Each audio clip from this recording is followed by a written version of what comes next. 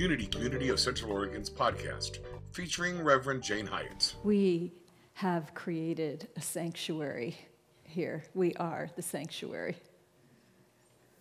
And love is flowing through in so many different expressions. Just put your hand on your heart and say thank you. Thank you to your own beautiful being for creating this.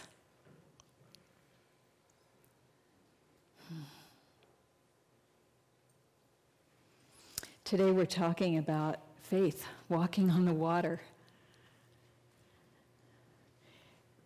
So the story that walking on the water comes from is about how Jesus' disciples get in a boat and they're heading out and it gets really stormy and he's stayed behind to pray. And it's getting very, very dicey in this storm. And all of a sudden, over in the distance, they see someone walking toward them on the water.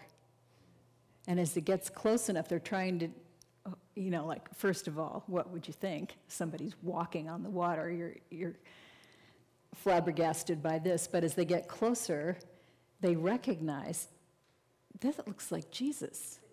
And so Peter, whose name means faith, when Jesus renames him, which was a common thing, you get a spiritual name when you step into something bigger, and he is renamed from Simon to Peter, meaning faith, and he says, I'm going to found my church on you, meaning on faith. These gatherings that grow are founded on faith in something that's greater. So Peter is the one that spots him, and he says, Lord, if it's you, prove it by telling me to walk toward you. Have you ever put something impossible out? Jeff tells the story of when he was a 9-year-old. He used to go digging for worms, and he'd say, okay, if there's really a baby Jesus, let there be 9 worms in my shovel. Yeah. So we do these things, even when we're small. We put out these tests to God to prove, because we doubt. So he puts out what he thinks is an impossible task. He doesn't know how to walk on the water. Well, of course, what does Jesus say? Come on. And so Peter, because his faith is great, gets out of the boat. This is a seasoned fisherman. Seasoned fishermen don't climb out of the boat in the middle of a storm. But that's what he does, and he walks toward Jesus, and he is walking on the water until he starts thinking about, oh crap, there's a storm going on. And as soon as he has that thought, down he goes. And Jesus reaches out his hand and pulls him back up. This story is not literal. It's a sacred story telling us that when the storms of life come, and the ocean represents emotion, when those storms come and batter us and scare us, if we will keep our eyes firmly on the divine, that higher power, if we keep our attention there, we can rise above the storm that is going on. Jesus talks also about if you have faith, you can say to a mountain, I'm going to throw you into the sea. Now, most of us don't know how to move a mountain, right? But again, it's not meant to be literal. The mountain represents higher consciousness, and we can move our higher consciousness wherever we need it to be if we have faith. He talks about mustard seeds. Those of you who cook probably have mustard seed in your spice cabinet. Maybe you've even used it once. I don't know. I've had it for years, but I've never used it.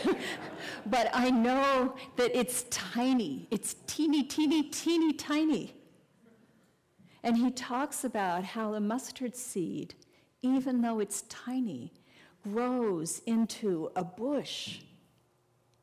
Over in the Middle East, it's a weed, probably like we have sagebrush here. It would be there.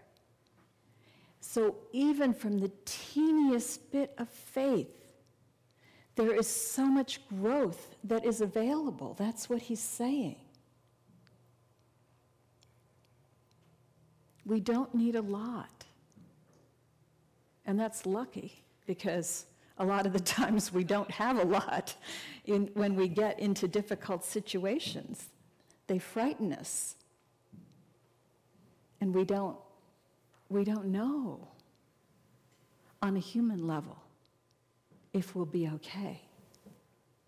But luckily, we are not restricted to the human level. We can have faith in something greater. We can share stories with one another.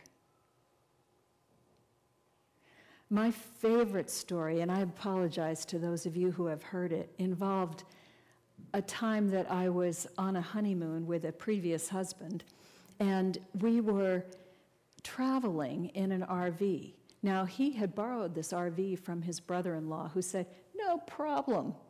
It's 20 years old, but it'll just go like 70 all the way. You won't have any issues." And my husband had decided that this thing was not reliable, and he's cruising along at 60, which is the fastest he could get it to go, reciting a mantra to himself, and the mantra was, "This piece of crap is going to break down."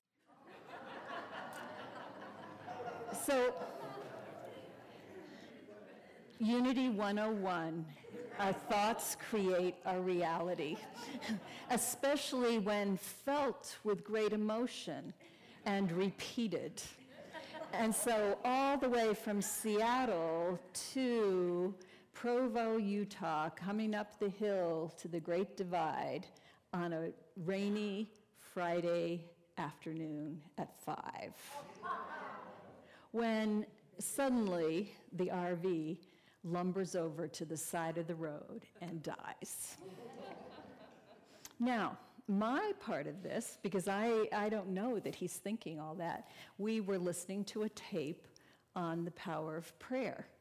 And one example after another is being given of these amazing miracles that happened when somebody prayed. And at that point in my life, this was way before Unity, I had no experience of prayer working.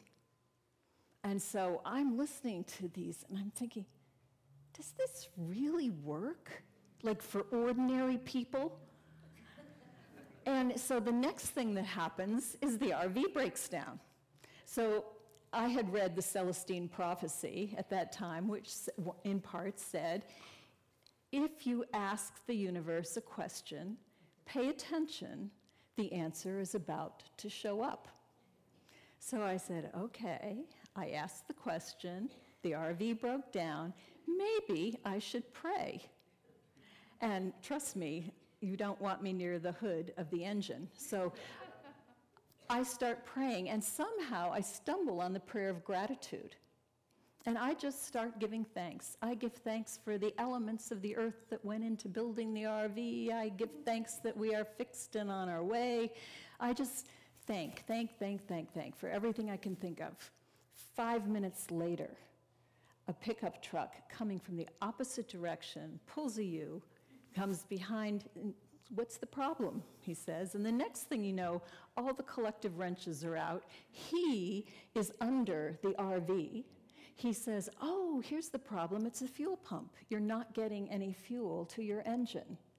And then he says, I just happen to have a spare in my rig. I just bought it. Would you like me to put it in? He installs the fuel pump. And remember, this is a 20-year-old RV. He installs the fuel pump. And then my ever-optimistic husband is thinking, okay, now it's going to be highway robbery. But his negative thoughts were not a match for the positive flow of gratitude. Metaphysically, even when our own negative thoughts are putting something out, gratitude can override it. And this gentleman said, oh no. Oh, my husband said, can I pay you for it? And he said, oh no, if you'd be willing to give me $54, I have the receipt for the pot. And then just get on your way and have a wonderful vacation. So through my life from that point, when I have had circumstances in life that are storms, my equivalent of a dead RV on the side of the road, I remember that gratitude has huge power. I have faith in the power of gratitude. We put faith in higher power. It's different than beliefs. For example, I have a belief in chiropractic because over the years I have used chiropractic, and I have seen, like my children from the time they were little, never needed to have antibiotics because they always went to chiropractors. So I know it works. I don't have faith in chiropractic. I believe in it, and it's based on my experience. I have faith in the power of the body to heal. That's something I can't understand, but I have faith in it. I have faith that there is an orderly universe and that the stuff that's going on that I don't like somehow is going to all flow together. I have faith that I am a creative element of the universe and that I have the power through my actions to make a difference in this world. We put our faith in that kind of thing. And when we have that kind of faith, we can create anything. When Elizabeth led that beautiful meditation today, and she called in the children in our world and invited Unity to step into that vision that we are making a difference for our next generation, the generation that is going to heal this planet. Not us, them. Ours is to prepare them so that they are able to do it. Ours is to support them. And this community is about doing that.